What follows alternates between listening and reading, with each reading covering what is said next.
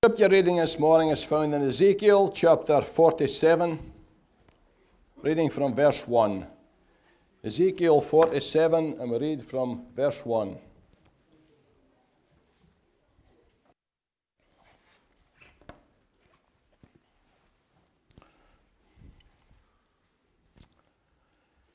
The title on the top of the passage is the river from the temple. The man brought me back to the entrance of the temple, and I saw water coming out from under the threshold of the temple towards the east, for the temple faced east. The water was coming down from under the south side of the temple, south of the altar.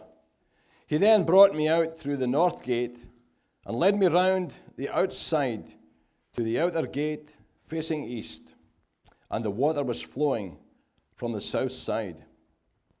As the man went eastward with a measuring line in his hand, he measured off 1,000 cubits, and then led me through water that was ankle deep. He measured off another 1,000 cubits, and he led me through the water that was knee deep. He measured off another 1,000, and led me through the water that was up to his waist. He measured off another 1,000, but now it was a river that I could not cross, because the water had risen and was deep enough to swim in, a river that no one could cross. He asked me, "Son of man, do you see this?" Then he led me back to the bank of the river. When I arrived there, I saw a great number of trees on each side of the river, and he said to me, "This water flows towards the eastern region that goes down to the Arabah." That's a deep depression which the Dead Sea lies in. This water flows towards the eastern region and goes down to the Arabah, where it enters the sea. When it empties into the sea, the water there becomes fresh. Swarms of living creatures will live. Wherever the river flows, there will be large numbers of fish, because this water flows and makes the salt water fresh. So where the river flows, everything will live. Fishermen will stand along the shore from En-Gedi to Englaim. There will the places for spreading nets be. The fish will be of many kinds, like the fish of the great sea. Amen. And God. Ezekiel was a man who chose to obey God, just like Henry Hines. Although he was a priest, he served as a Jewish street preacher for 22 years, telling everyone about God's judgment and salvation, and calling them to repent and obey God. Ezekiel lived what he preached, and during his ministry, God called him to illustrate his messages with dramatic object lessons. The book of Ezekiel tells us of the prophet's life and ministry, beginning with his call as a prophet and his commissioning as a watchman of the house of Israel. In chapters 1 to 3, he preached and demonstrated God's truth. In chapters 4 to 24, he predicts the approaching siege and destruction of Jerusalem, God's judgment for the people's idolatry. He challenges the people to turn from their wicked ways in chapters 25 to 32, and he also spoke to the surrounding nations, prophesying that God would judge them for their sins as well. The book of Ezekiel also includes a message of hope, as Ezekiel proclaimed the faithfulness of God and foretold the future blessings for God's peoples in chapters 33 to 48. Restoring the people to God, restoring the worship of God. After the fall of Jerusalem, Ezekiel delivered messages of future restoration and hope to the people. God is holy, but Jerusalem and the temple had been defiled. The nation had to be cleansed through 70 years of captivity. The author of this book was Ezekiel, the son of Buzi, a Zadokite priest. And this book was written to the Jews who were captive in Babylon, and to God's people everywhere. So this word is as alive today as it was then for each one of us. The key verses in the book of Ezekiel are found in chapter 11, verses 16 to 19. It says there, "Therefore say, this is what the sovereign Lord says.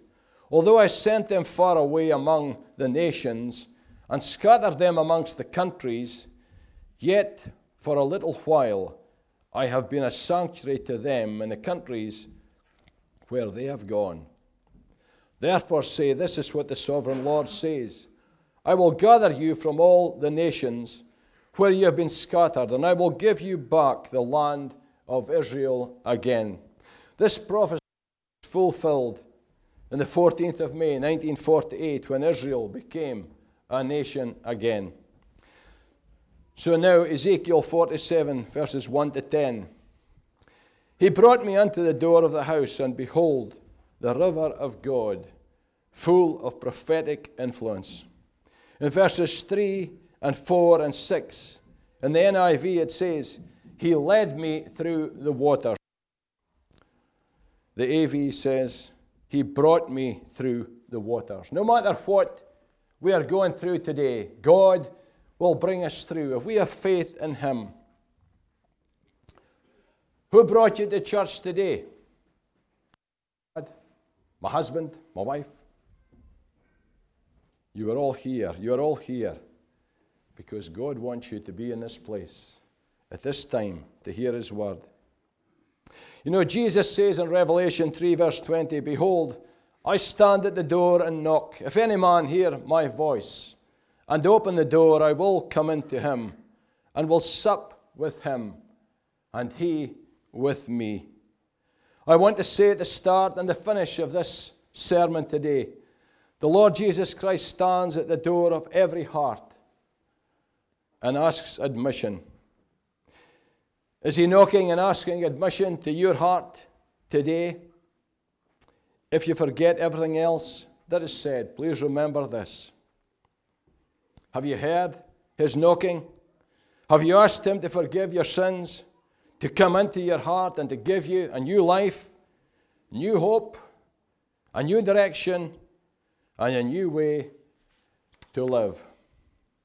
You know, the river we read of symbolizes life from God and the blessings which flow from His throne. It is a gentle, safe, deep river that expands as it flows. So the source of the river, where is the source of the river? It is out of the temple of God. You know, this river is similar to the river mentioned in Revelation 22, verses 1 and 2, where it says there, "And He showed me the water of life, clear as crystal, proceeding out of the throne." Of the throne of God and of the Lamb. In the midst of the street of it, on either side of the river, there was the tree of life, which bare 12 manner of fruits, and yielded her fruit every month. And the leaves of the tree were for the healing of the nations. Both of the rivers mentioned are associated with the river in the Garden of Eden, mentioned in Genesis chapter 2. The life-giving water that flows from God's temple can run, as it were, to the sea, to the Dead Sea, and it can restore life. You know, the Dead Sea is a place so salty that nothing can live in it. You can't even sink in it. I remember swimming in it when we were there for a visit to the Holy Land. And when I tried to stand up, I couldn't turn over to stand up. I had to swim to the shore to be able to do this. You know, God's power can bring life and hope to the hopeless and to the helpless, even if we feel we have messed up and we're a hopeless case. God can transform our lives. He can help us to change into something worthwhile for Him. Where the river flows, everything can live. So is the river flowing through us, or is it like a pool lying silent, stagnant, waiting to be released.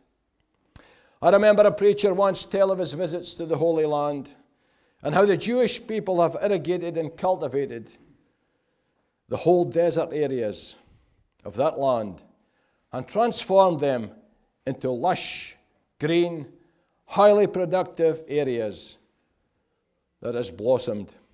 You know, God has truly blessed the nation of Israel and all that they touch. When the water reaches the desert places, everything turns to life.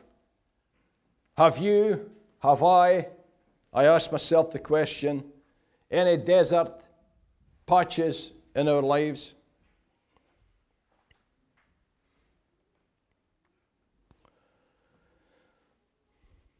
Have we any desert patches in our prayer life? Have we any desert patches? What we do for Him? Our daily devotion, our love of God, are there any desert patches? Sadly, I look at myself and I find lots of desert patches. You know, out of Him, Jesus, shall flow living waters. Living waters means proactive, moving waters, not stagnant and still like the Dead Sea, where everything flows into it and nothing flows out. You know, the Dead Sea is the lowest point in the world. I was just looking this morning at what it said. I can't remember the figures, but it's definitely the lowest point in the world. And it's quite a deep, salty lake. You know, Christ is the temple. He is the door, and from Him these living waters flow. So as Ezekiel saw the waters run out from under the floor, under the threshold, from the right side of the house, at the south side of the altar, some commentators think that Ezekiel saw a vision of Calvary and that which was to come. You see, usually it was blood that flowed from the house of God because of the atonement that was made in the temple. The sacrifices of animals, there was much blood that flowed. But now water flowed out just like at Calvary, when the Lord Jesus Christ was crucified for each one of us and each person in this world. His side was pierced, and the water and blood flowed from His wounded side. We read this in John 19, verse 34. But one of the soldiers with a spear pierced his side, and forthwith came out there blood and water. You know, the power of God was being released. No longer was the healing of God confined to one place and one time. You see, in those days, the high priest could only enter the temple once a year to ask forgiveness for the sins of the people. Thank God that the way is opened up for each one of us through the Lord Jesus Christ, dying on Calvary's cross, that we can come to Him at any moment of any day. You see, God can minister to our deepest needs if we come to Him, if we come to the foot of the cross and we ask His help. God has a special work for every believer in the Lord Jesus Christ to do, no matter what our limitations might be. So how is our spiritual life today? Is it living? Is it active? Or has it become stagnant and putrid? Are we like Isaac in Genesis 26, verse 8 and 19, it says, who needed to redig out the wells his father had found, which were filled in by the Philistines. They dug out the wells, you see. They could not live without water. So how can we expect to be spiritually alive without digging or redigging some wells for ourselves? Well, you may say to me, but I come to church on a Sunday. I'm a deacon. I'm a musician. I'm a doorkeeper. I'm a believer. But the challenge goes out to every one of us in our spiritual lives. Are we just going through the motions of being a Christian? You know, I asked myself this question before I dare ask you. David the psalmist said, "Where is the blessedness I knew when first I saw the Lord? Oh, for the soul-refreshing view of Jesus and His Word." You know, the moment I got saved, I wanted to run and tell everybody. I wanted to be another Billy Graham. What a failure, eh? I thank God He made me as I am. I thank God for opportunities He's given me, but I ask His forgiveness for all the times that I have failed Him. Right now, ask God to reveal Himself afresh to you, and I ask Him to reveal Himself afresh to me through His Word. If you have never prayed the prayer of faith, I challenge you right now to do it. I'm sorry, I'm a very direct person. I meet lots of people in lots of different situations, and lots of time I just feel challenged to say, have you ever put your faith and your trust in the Lord Jesus Christ? I might never see you again. So it's between you and Him. That's why I'm in Gideon's International. As we hand out God's Word, we hand out a life-giving Word that can change lives, that can change people's situation. You know, our Pastor Graham said in his kids' talk just a few weeks ago, just do it. How many have been in church all their life? And they've hesitated, they've heard the Word, they've been challenged, and they've walked out that door without a thought. And the moment they're out that door, their back is turned, and they never get challenged again, maybe. You know, these waters signify the glory of Christ, and from whom these living waters flow. Observe the rise of the waters. The man did not trace the stream to the fountainhead, the origin, because every river, every stream that ever flowed has an origin, a starting place. No, the fountainhead discovered him. You know, we may say, you know, I came to Jesus on this day or that day. No, He came to us. And He can come to each one of us in this place today. The waters came out from under the threshold, from under the floor, and ran out in the right hand, signifying that from Zion should go forth the law and the word of the Lord from Jerusalem. In Luke 24, verse 47, it says there, and that repentance and remission for sins should be preached in His name among all nations, beginning at Jerusalem. Have I repented of our sins? You know, if we've never repented of our sins, we can never be saved. Until we realize that we are a sinner, we will never realize our need of a Savior. To be born again, to have that personal experience in our lives when we are under the power and the conviction of the Holy Spirit. And we yield our whole heart and life to Him. In Romans 3, verse 23, it says there, for all have sinned and come short of the glory of God. We have turned every one into our own ways. God so loved that He gave. We're not to be sponges as we come to church on a Sunday that suck everything in, but springs of living water that give out. So how have I come into God's house today? Have we come to receive a blessing? I'm sure we all have.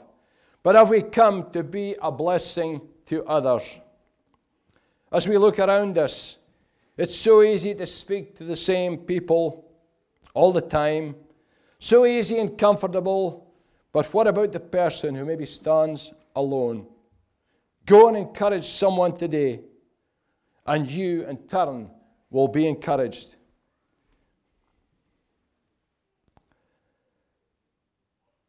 You may say, I'm a believer in the Lord Jesus Christ, but each one of us needs encouragement. You know, if we are up to the ankles like this man was, in the shallows, we need to go deeper.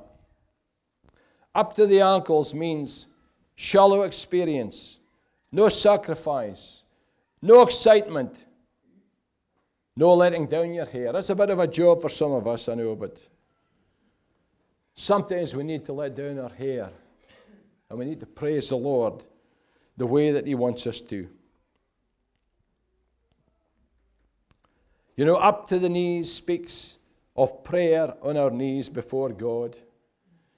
You don't need to be physically on your knees before God. It is our heart, as it were, that's on its knees. It's not the length of our prayers that count. It's the strength of our prayers that count. I noticed in a church billboard recently I read, it said there, God answers knee mail. Knee. You get it? God answers knee mail. We need to get on our knees spiritually before God.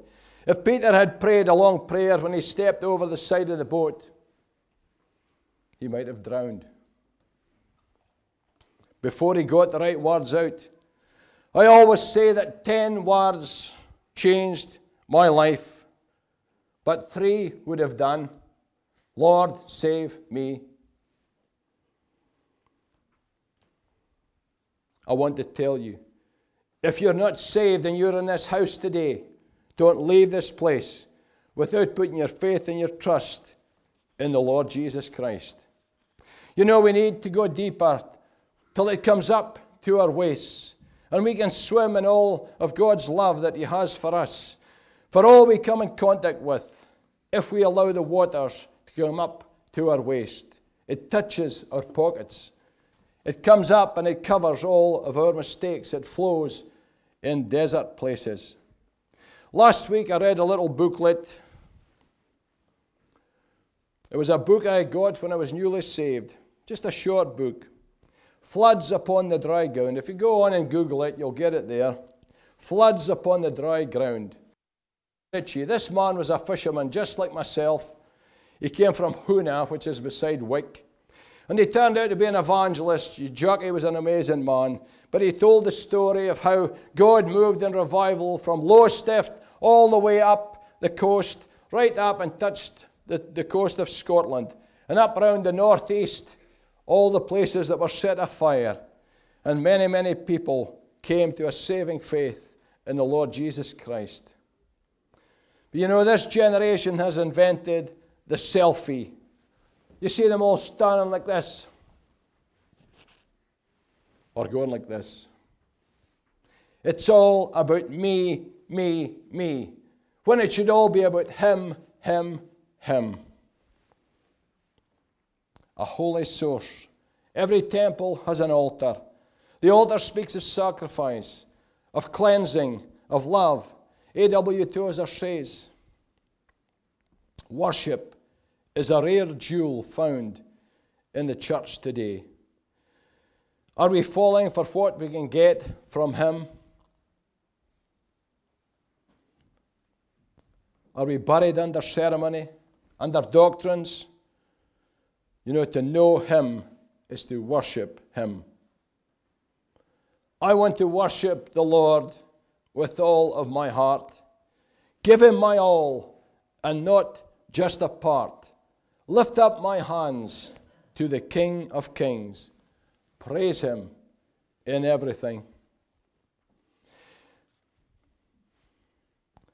You know, there are many recipients of these waters over the years. Peter, James, John, Andrew. So many people were in this water. You may say, but I'm not much use. I can't speak. There's very few of us that can't speak. Remember Moses, he said to the Lord, Lord, I can't speak. I've got a speech impediment. God said to him, who made your mouth? Moses messed up. He killed a man. God put him in the desert for 40 years. And he fell into grace. David played the fool. King David, he was full of lust for another man's wife. He had a man killed and lost the joy of his salvation, yet fell into grace. Peter the disciple denied the Lord 3 times and still fell into grace. Most interpreters of this passage suggest that these waters signify the gospel of the Lord Jesus Christ, which went out from Jerusalem and spread to many countries. You know, as we leave this church today, God wants each one of us to go out and spread His word. Spread something of the love of Jesus to those we come in contact with. God makes Himself aware to us not all at once, but in degrees. And the man in the vision does not go to discover the fountainhead, but the fountainhead discovers him. No, Christ is the temple. He is the door. From Him these living waters flow. Out of His side, it is by believing in Him that we receive these living waters. Living, moving waters. When they measured the waters by 1,000 cubits, that's approximately 300 meters. It was up to their ankles. Then next measure was up to their knees. Then up to the waist. Water to swim in. The waters of a sanctuary are running waters, not standing waters like a pond or like the Dead Sea where everything flows into it and nothing flows out. Like a river, the further it flows, the fuller it grows. Our faith is like that. The more we exercise it, the more challenges it will take on, the more it will dare to attempt for God. You know, the church in its beginnings was very small, just like a little river trickling down a mountainside. But now it is full and flowing, and all over this world, God's church is spreading out and touching peoples and changing lives. You know, I remember as a boy in Burghead, we used to hang about the harbour most of the time. And one day we were all in the harbour, and all the rest of the guys that were all older than me decided to jump in to the, you know, it was a jetty. It was probably about 30, 40 metres across to the other side, and they all jumped in. And they shouted back to me, come on, jump in. It's great, the water's warm. And I jumped in, you know, I forgot I couldn't swim.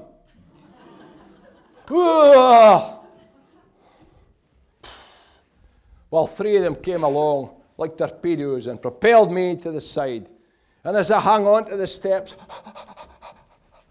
somebody said, come on, out you come. And they waited out there, 2 strokes out, 2 strokes back.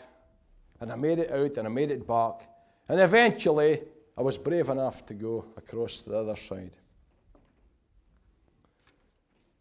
The same way also, just after I was newly saved. I went away to sea on the Sunday night, and I came home on the Friday, and I said to Anne, who's now my wife, she says, where are we going? I said, we're going to look for a prayer meeting. And I went into this prayer meeting, and it was a united prayer meeting of a lot of the churches. And a lot of the old fishermen were there, and they were praying their hearts out to God. You know, I wished that I could just say a few words. And I walked out, and this went on for weeks and maybe months. And one night, I took courage, and I blurted out a few words. And the river started to flow. And it's the same with us and our witnessing and our praying. The more we do it, the easier it will become. I encourage each one of you. We were at the prayer meeting through there in the hall last Thursday night. What a blessing. You know, if you're a Christian, if you're not a Christian, if you've never been to the prayer meeting, it's time that you were. I'm sorry, I'm so direct. You're missing out on the best part of church life. That's the most important service of the week, happens through there, when we are encouraged and we are praying together for God to come in power in a time like this. You know, nothing will happen in this church if we don't meet together and we don't pray. It's okay to say our prayers. We're going along the road in the car, Lord, keep me safe. But you know, when we meet together collectively, there is power. There is power in prayer. I encourage you, come to the place of prayer. And this church will be full. There'll be needing seats round about everywhere when God moves and He flows through you and He flows through me. I hope these words today have encouraged and challenged each one of us, because I have been encouraged and I have been challenged. May God bless each one of you, and thank you for listening so well today. Amen.